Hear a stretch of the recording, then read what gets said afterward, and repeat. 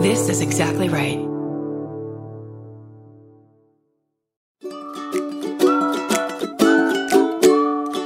I'm Sarah Iyer. And I'm Stephen Ray Morris. Hosts of the Purrcast. That's Purr with 3 R's.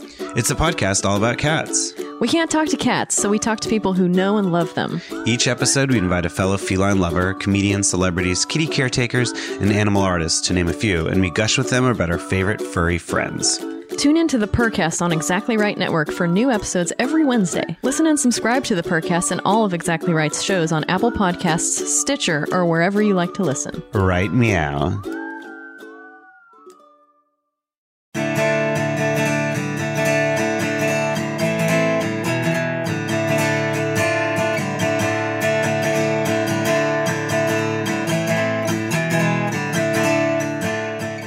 This is The Fall Line.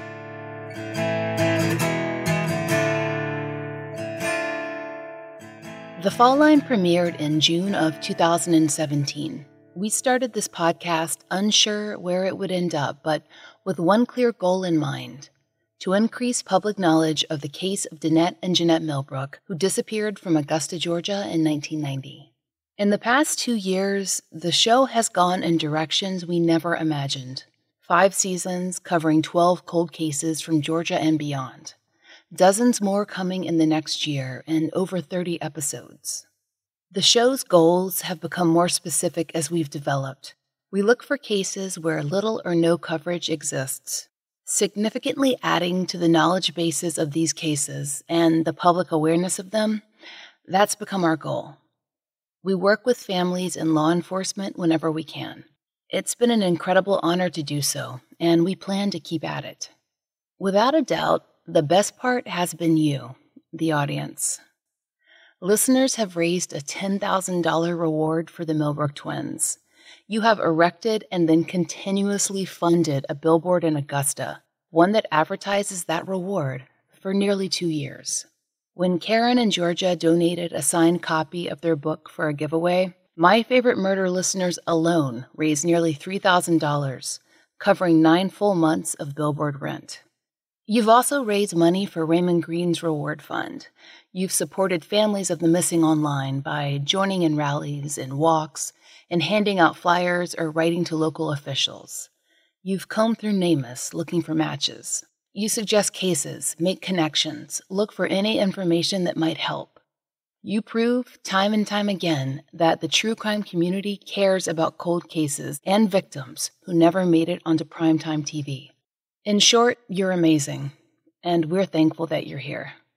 We get a lot of messages asking for updates on the cases we've covered, so we've put together this episode with the help of some of the family members and experts who've been featured on the show. We wish that we could tell you today that a case has been fully closed, resolved, with no questions left.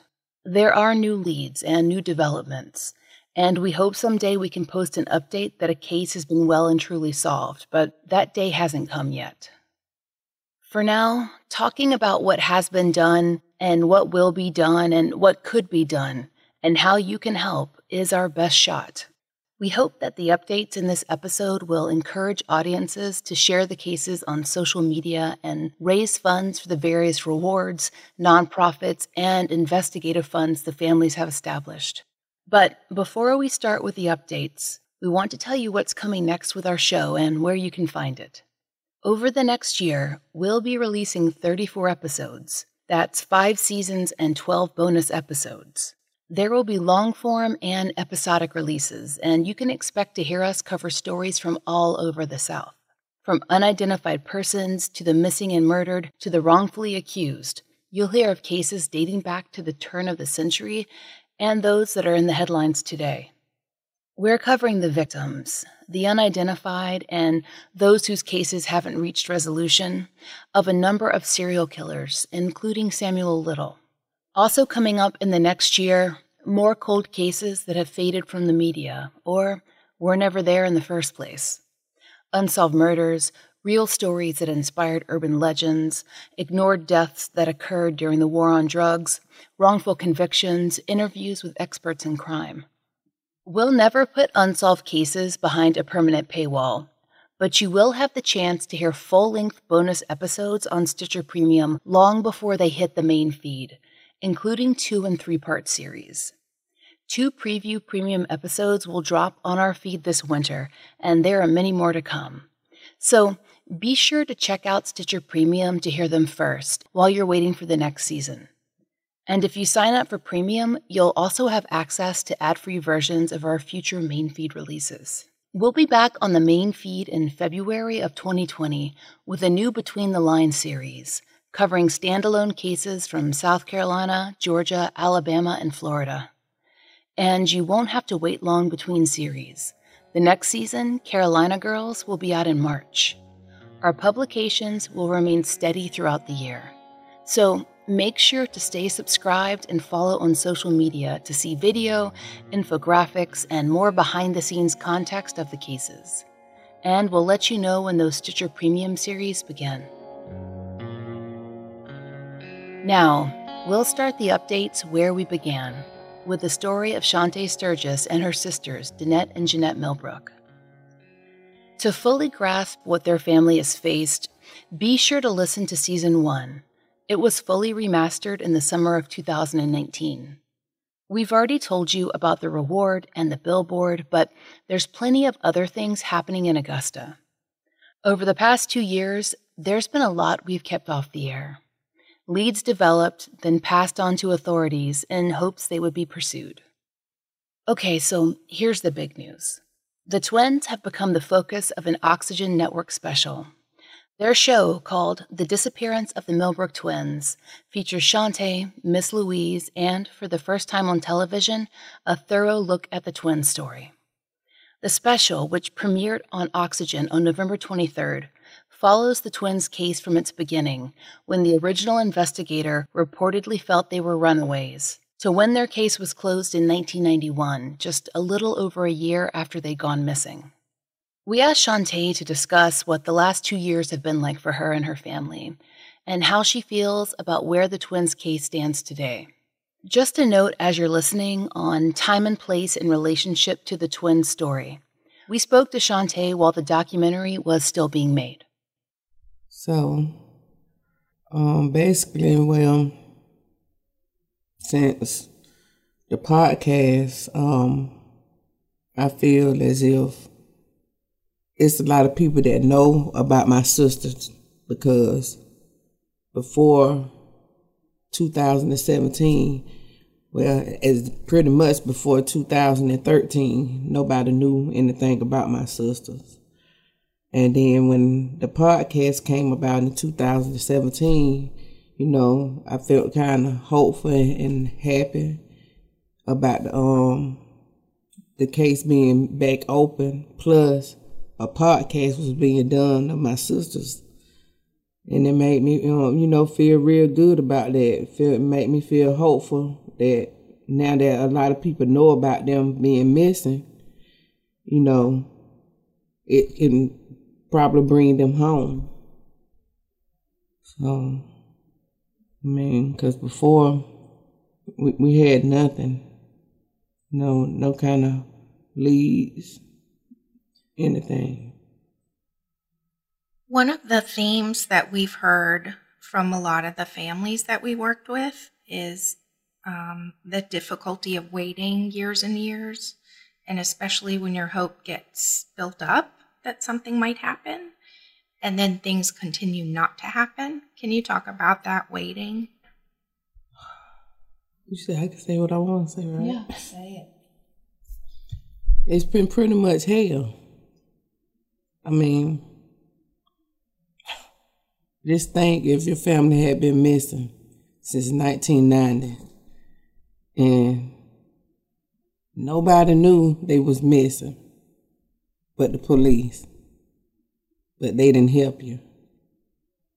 And then all of a sudden, 20-something years later, a podcast had to come about in order for people to know that they're out there. It's hurtful. It makes you think people just didn't care. For a very long time, I didn't think people cared because they've been gone for so long and not one person tried to help until the podcast. And that's when I realized that it was people that did care, some people, but they just didn't know. Had they knew, we probably wouldn't be here today. We probably know where they at by now. I can call down there several times and I get told the same answer over and over. Oh, we're looking into this, we're looking into that. We'll give you a call. I'll never hear nothing from them. I have to call them. So if they don't have the time to take out of their day, which I know it be busy, they should be able to take the time out and say, hey, well, let's get this person involved, the GBI involved, somebody, the FBI. Have you ever asked them directly to please get the GBI involved? I have. I asked them to get the GBI involved, but they're saying to me, basically, they have nothing to go on. They have nothing to go on in order to get the GBI involved. But I think if they get the GBI involved, all the things that was said, that are supposed to have been said, that happened, maybe they can investigate it. They can investigate it thoroughly more than what we can. I don't know. We talked to Shantae about how she felt about making the podcast and then the Oxygen special, because participating meant walking a lot of people through her family's trauma again and again and again. I really wanted this for my mom because it's a lot of women out here that are mothers, and I know they couldn't imagine themselves without their kids, and she been without her girls almost 30 years. I think the sheriff's department should be more, I know they have other cases that they have to work on. Stuff happen every day, but they've been gone for almost 30 years. They should take their time out and say, hey, we're going to have to do something. We're going to have to find these girls. Even if they have to sit in one particular investigator on it and get them to, do what they're supposed to do. And that's to look for them. Can you talk about the experience of making a TV documentary about your sister's case? The cameras. It's exciting to me in a way, but then it's sad at the same time because I still don't know if they're going to ever find them. I know, and I'm grateful that they're doing a documentary on them. Now, the whole world will know what my family went through and how the sheriff's department failed my sisters. And they did. They failed them tremendously because had they took the time out to do their job in 1990, we wouldn't be where we're at today. This is going to take your sister's case to a scale it's never been at before, with millions of people seeing it. So I guess my question would be, with us not knowing yet what the outcome will be, we know that viewers are going to be seeing a lot and finding out a lot. If you could ask the national audience to do something, what would it be?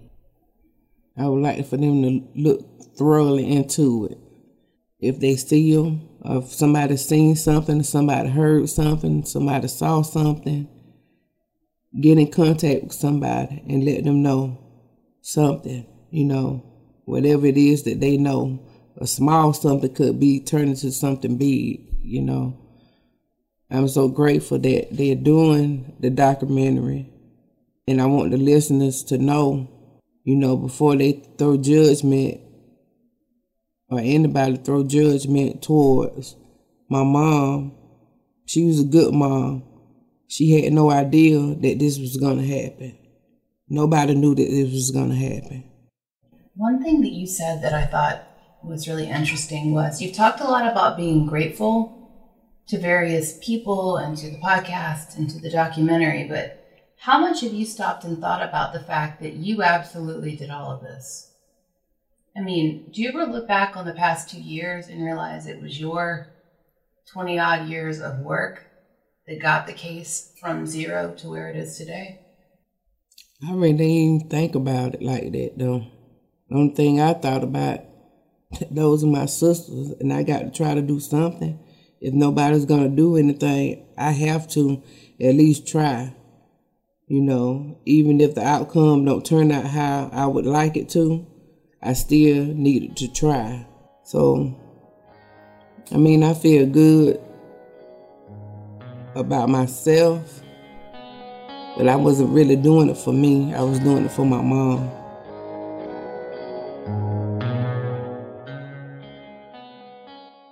There is a lot more to hear from Shantae and about the twins on that Oxygen special, so please do check it out.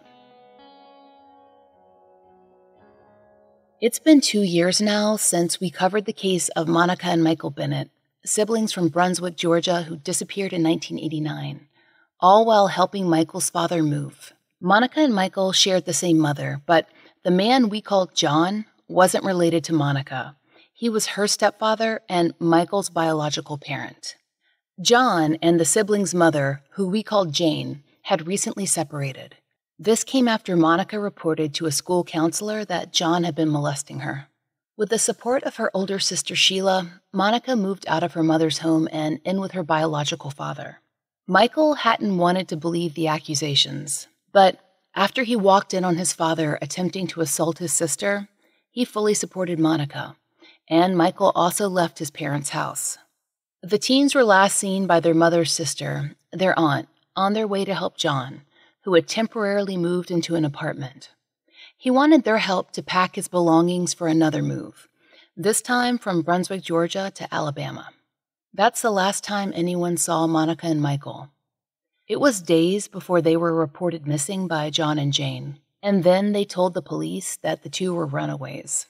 John and Jane reconciled and moved the entire family, including all the remaining siblings under the age of 18, to Alabama.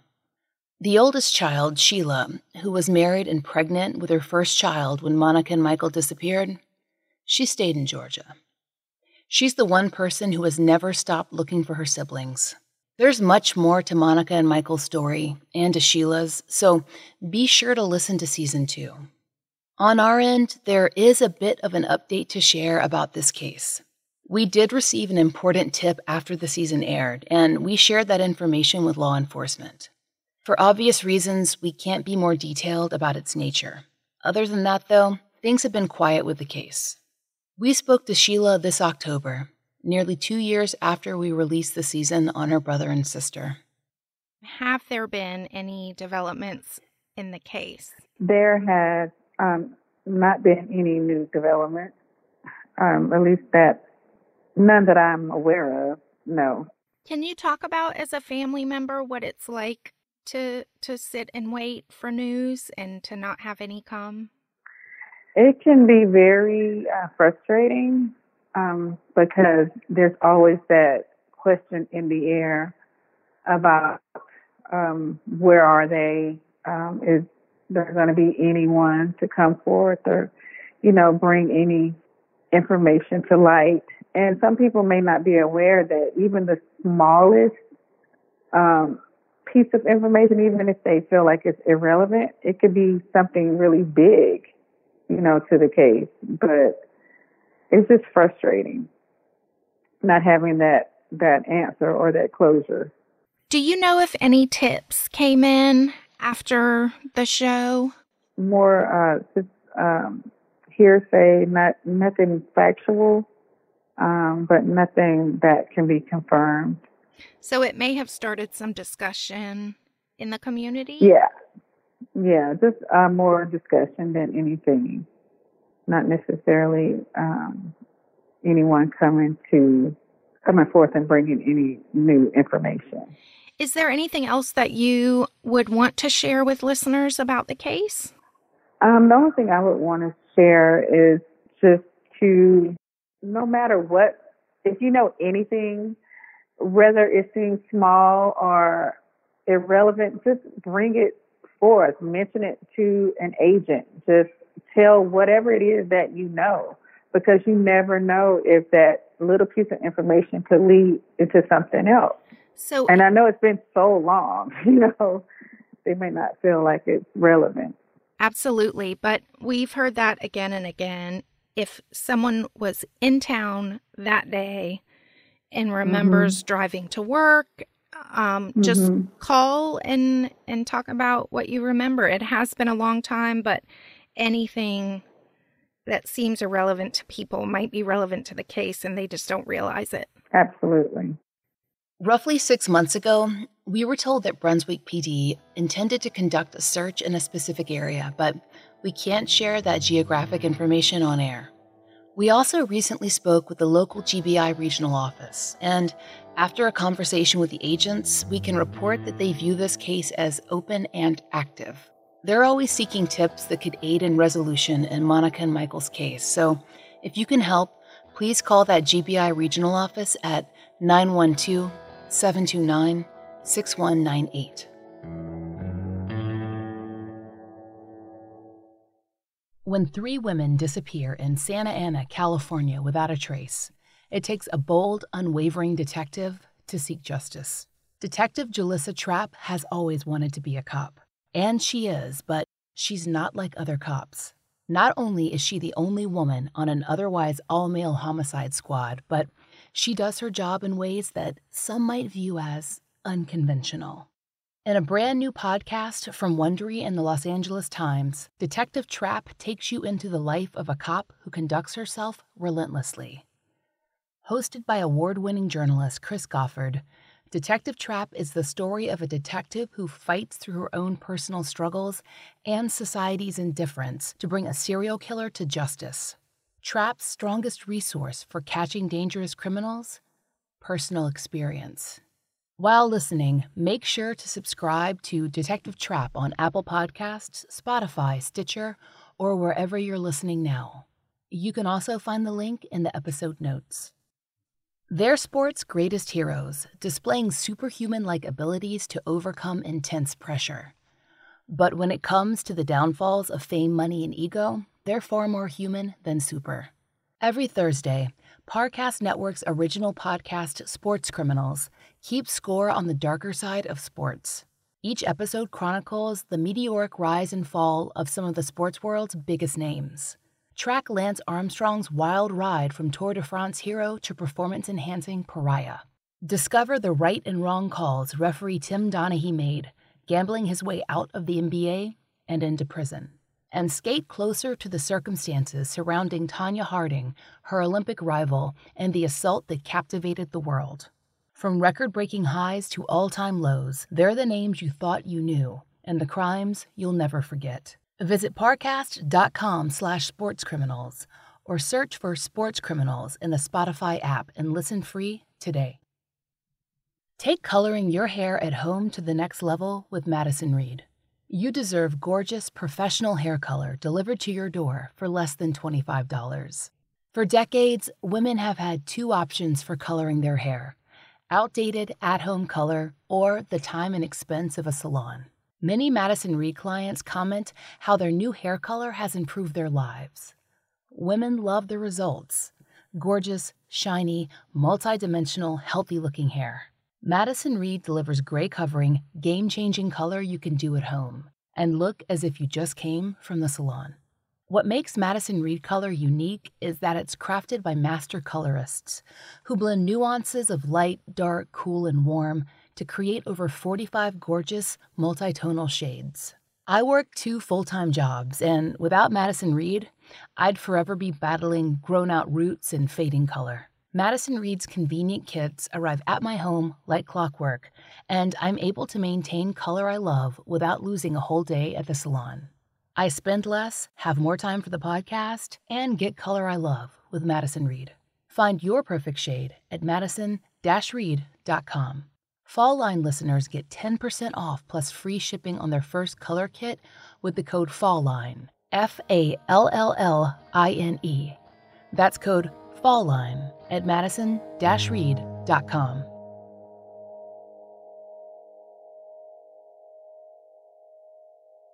Next are updates on Season 3, which premiered in January of 2019. The season, called The Grady Babies, covered the kidnappings of 7 infants between 1978 and 1996. All were taken from or as a direct result of their time at Grady Memorial Hospital in Atlanta, Georgia. 2 of the babies, now adults, are still missing today.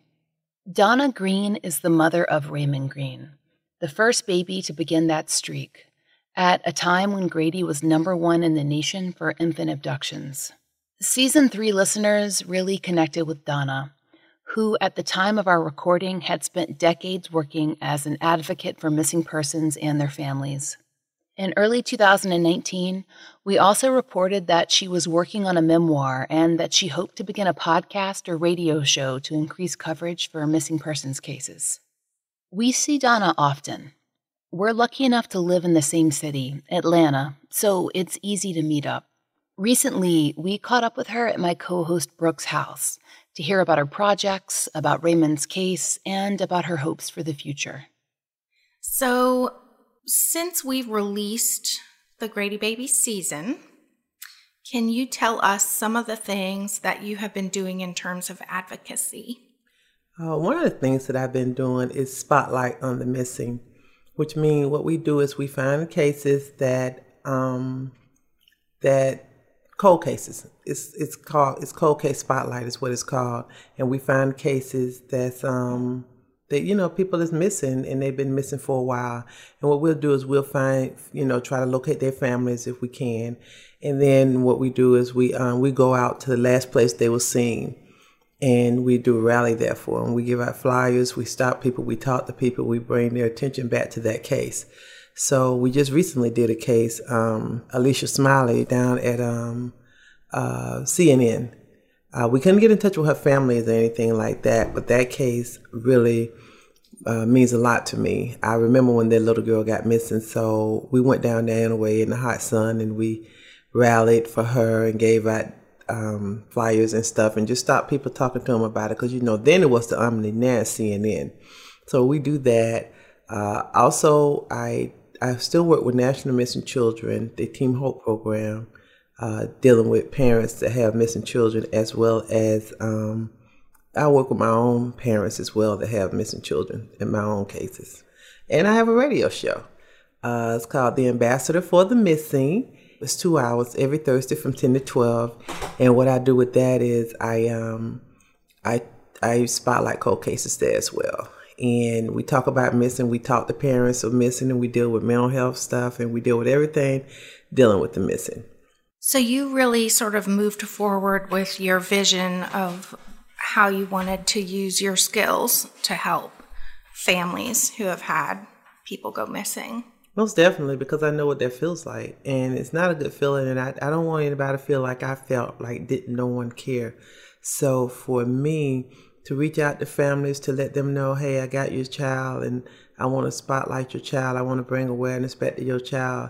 It means a lot to me to be able to do it. So even though that they're honored that I do it, really the pleasure is all mine. So what is going on with Raymond's case, if anything, and what has your relationship been like with the department since the show has come out? There's not much going on with Raymond's case at this time. But I do talk to Sergeant Mitchell at the Atlanta PD, and she seems to be really, really open to, what we're doing and trying to help as much as she can. So she's open to the Cold Case Spotlight. She's open to whatever. And she just called me recently, last week, as a matter of fact, talking about a new DNA thing that they're doing there. And she wanted me to be a part of that. So we'll be doing that. They're going to send somebody down from Team Adam, National Missing Children. They're going to come down and we're going to do that. And then they're going to be on my show as well. So they are definitely doing better, I say, with Raymond's case. But as far as Raymond's case itself, it's not much going on. Do you know what they're wanting to do with the DNA? She said that it was a new thing that they have now. I can't think of the word that she used, but it was a new thing that they have now. And they do more testing, and they have certain people that's professionals in that field that's going to look into the genealogy of all of it and everything. And she felt like that this would be a perfect match for me. That's awesome. It is awesome. So can you tell us about some of the projects that you've had in the last year that you are hoping to extend into future years that might be yearly events? Well, one of them is the gala. I started having the gala last year. Was my first year. I have it coming up again November the 2nd. For me, that's just for Raymond. And even though we do have other people there that come in and they spotlight their kid, you know, they come in and they buy a table or whatever. For me, it's for Raymond because I feel like nobody never showed up for him. And I'm waiting on that day when people really show up for Raymond. I never had that. And I will just, I don't even know what that feels like for people to just show up and say, I come because of him. So, and I'm just waiting on that day. Our sales are, we're hoping that we can really sell the tickets and fill the place up this year. But even at that, I'm just waiting on that day. So when I do that, I feel like I'm connected to him. You know, out of all the other negative stuff, when I do that gala, every November I do something for him. Every November I do something for him. I still look for that day when it just blows my mind, the people that shows up for Raymond, you know. So every year we do that, and I'm going to continue to do that. That's one of the things I'll continue to do. This year is our first walk as well. We have it October the 12th, which is next Saturday. We're having a walk for the missing, just to bring awareness back to the missing. And I'm thinking we're probably going to do that every year as well. You know, this is our first year, so we're hoping that as the years go by, it climb. But a walk for the missing is just that people come out and they represent their missing, you know, they're there standing in for that missing. Yeah. And Shakimia's family will be there as well. Shakimia's family will be there, yes. I actually met with her aunt a couple of weeks ago. And so she's looking forward to it. She's going to be there, and they're going to represent at the gala as well. Now, I don't think Veronica would be at the walk, but I talked to her last night. She would be at the gala. Yeah. Can you talk a little bit about the experience when listeners are ready for an update show? Mm-hmm. They can be so excited to hear progress in the cases. Can you tell them a little bit about the experience of waiting and having years go by and having there be no progress? It's like a silent suffering in a sense. Having to wait, not knowing, because, you know, you get this time of the year and then maybe you have the media out or you have somebody want to interview you and stuff like that. And then when that date gone or that time is gone, that's it, you know, and if nothing comes of that, no one calls in or any tips, anything, it may be another year or 2, 3, 4, 5 before your case even comes up before somebody to say, hey, look, let's just take a look and see what she's doing with this case or has anything happened. So for us, the parents, it's almost like a silent. It is like a silent suffering because you're wondering and you're hoping and you're praying and everything. But you got to keep that hope alive, and you got to, like, I believe hope is going to bring Raymond home. You know, I believe that's what's going to bring him home. So you got to find something to do in that time. If you're just sitting there, you're just waiting. That's one thing, and that's a hard thing to do. But if you take your energy and all your resources and everything, and you put it toward trying to help somebody else in the process of that waiting, it makes it so much better. And for me, to be able to help a family or to spotlight a family's case or to sit and talk to a family, you know, that means so much to me. Just to give up my time to do that, I would do it willingly and always with a ready mind. So because I'm there. You know, I had someone call me just a couple of weeks ago and they was upset because their daughter had been missing for a certain amount, a couple of years or whatever, and they was crying and they said, I really wish I was just like you. I wish I can handle it just like you. And I said, no, you don't want to be like me. I'm 40 years in. You don't want to be 40 years in. You know, you're 2 years in, you're doing exactly what you're supposed to be doing at 2 years, you know. So to be able to be there for those parents and to get them to understand that, every time I do that, then I feel like I'm connected to Raymond. Every time I help somebody else, I feel like I'm connected to him. And then again, I don't want those parents feeling like nobody care or nobody understand, because I do care and I do understand. Does the waiting have a loneliness to it over the years? It have an uncertainty to it, because you really don't know. You don't know whether they're dead. You don't know whether they're alive. You don't know whether they're next door or across country. You don't know. So it has a uncertainty to it. What's going to happen? Because sometimes I'm getting older, and I just had a friend that recently died, and he still looking for his daughter. And we had talked, and he said he didn't want to leave here without finding out what happened to his daughter. And so you have that uncertainty. My whole thing is I can stand strong because I know God, and I know that He got the whole world in His hands. So Raymond and I are both in His hands, and that's where we connect that, in His hands. So for that reason there, I feel like God knows what's best, and that in His time. So I have this thing where I know that I pray that God bring somebody's child home today. If not mine, somebody, heal somebody's heart today, lighten their load today. But every time a child comes home, Raymond is in that line somewhere. So every time a child comes home, that puts him closer to the front, closer to one day it being his time, So I have that. And so when I look and see, well, this child came home or that child came home or they found this child or whatever, that's a good thing as well, So it's a praying thing. But yeah, you have your uncertainties, and some days you have your loneliness in there, but you got to find a way to get through that, because it can take you down if you allow it. It can take you down to a place that maybe you can or maybe you can't come out of. And I choose not to go there.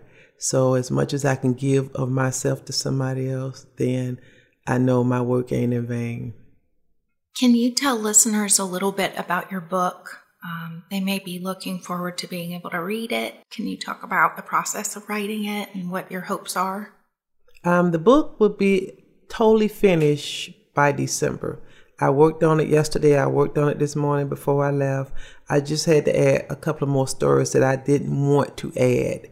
I figured out that one of the reasons why I did not want the book, I couldn't finish the book, is because I had to do a story of Raymond in the book. And although I did the story of Raymond, it was pretty much a shell of the story, because I didn't want to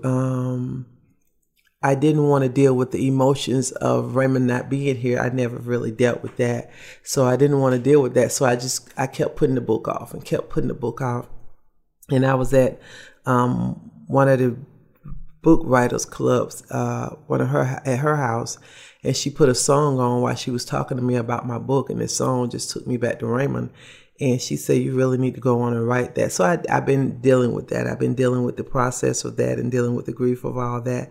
But I'm getting through that process. So now I'm back in my creative flow again.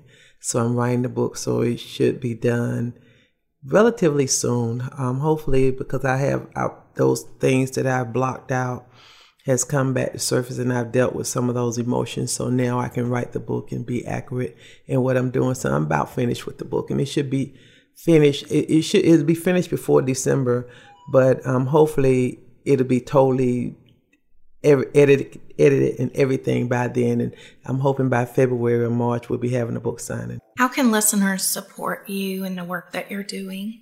Well, we're always looking for sponsors. With the show. I came up with this show because I wanted to do something else. I wanted people to be able to come on and tell their story their way. That was one of the main reasons I came up with the show, and wanted to be able to spotlight more cases, not only go out and do it, but be able to do it on the radio. The show is in 133 countries. So for me, as much as I can get people information out there, I want to do that. But again, this show I pay for out of my pocket. To make sure other people's stories are told.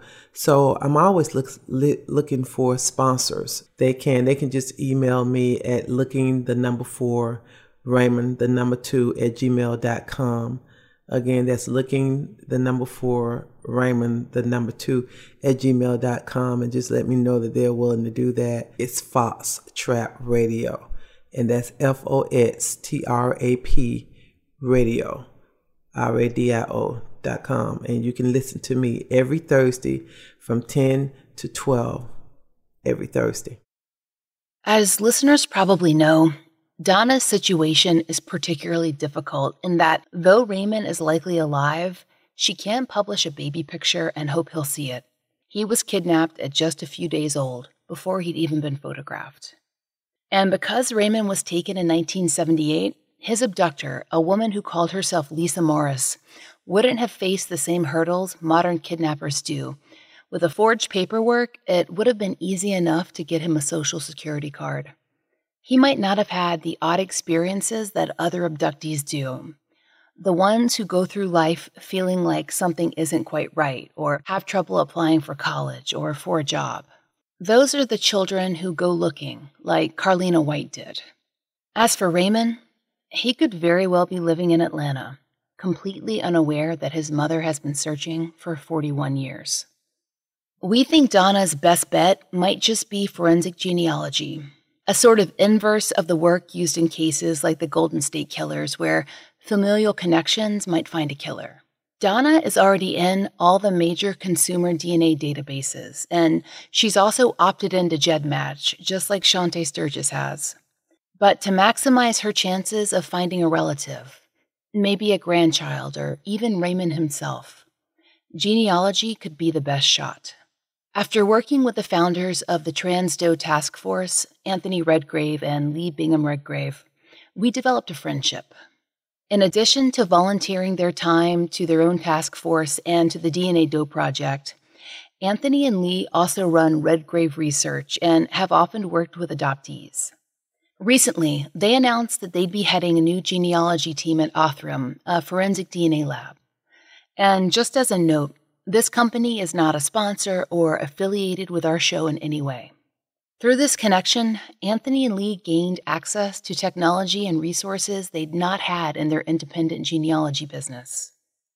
We hope to take advantage of that merger and help Donna Green. Since we're dealing with a missing person, the Redgraves have said that this casework will be a little different. It will rely on the hope that Donna's son or any of his own children take a DNA test themselves. In the event that a possible match does show up, the Redgraves would be able to facilitate and expedite confirmatory testing for law enforcement. Roughly 20 hours of genealogy work and ongoing monitoring of DNA matches, both necessary to attempt a genealogical resolution in Donna's case, will run about $500. In that spirit, we're helping her raise the money. This would be an excellent way to support Donna and show your appreciation for her hard work. Give her another avenue toward finding her son.